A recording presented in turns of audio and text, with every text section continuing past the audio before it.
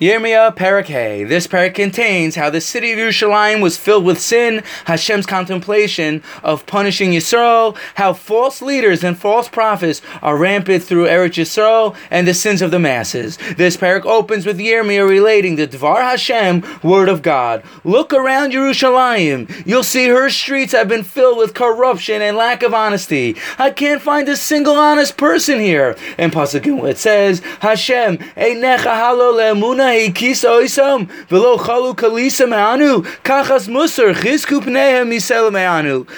your eyes seek honesty. You struck the people, but they felt no pain. You destroyed them, but they refused to take reproof. They made their faces harder than rock and refused to repent. Rashi Mitzudas adds, Yirmiya was relating the reason why Hashem punishes people is for them to do tshuva and return to Hashem. It's explained by Derech Musar. One reason why Hashem sends people Yisurin, pain and suffering, is for them to come close to Hashem. It's like when you're driving and there are bumps on the side of the road that let you know when you're getting off track. You need to straighten out your car. So too, one reason why Hashem sends people suffering is for them to take stock in themselves and get back on track.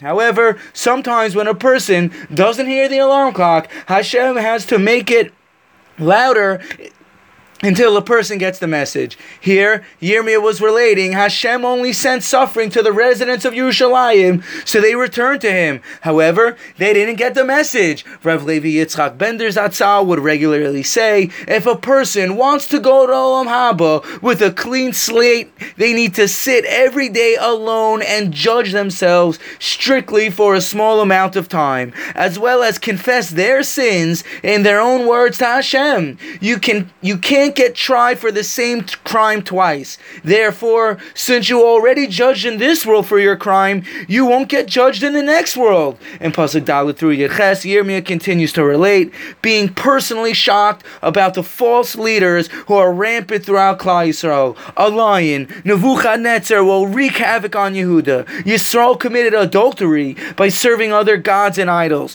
Hashem feels the need to punish Yisrael for abandoning God. Hashem warned Yisrael he will bring another nation to consume their harvest, bread, vines, figs, and cities. And Pasuk Yates it says, Vayaki tamru tachas ma'asa Hashem Elokeinu lanu es kol eile v'amart aleim kasher zavtem oisi v'tavdu Elokei neche be'artzerchem kein tavdu zarim be'eretz lo lachem. And when the people ask, why did God our Lord do all this to us? You will answer them, since you abandoned me and served foreign gods in your land, you will have to serve strangers in a land which does not belong to you. The Mitzvah points out, Yirmiya was explaining this was Mida Keneged Mida, tit for tat from Hashem, because you left Hashem and served idols on your own land. You were sent into exile, thrown off your land to be under the rule of another nation. And Pasuk Chaf through Lamed, Hashem continues to tell Yirmiya, go and tell all of Yisrael and Yehuda they've acted foolishly. Hashem says, why wouldn't you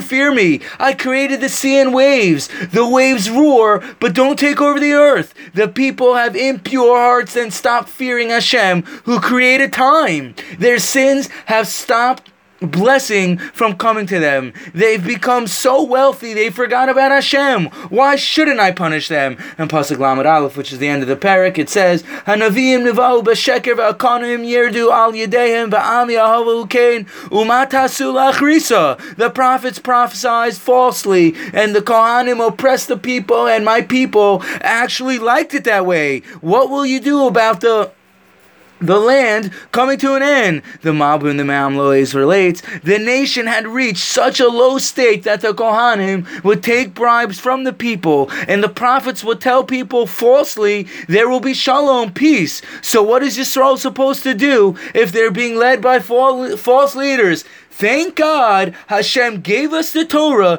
through the true leader, a Manik Kosher, Moshe Rabbeinu, and not like the Manik Shkarim, the false leaders that exist. And that's the end of the Perek. Thank you for listening, and have a wonderful day.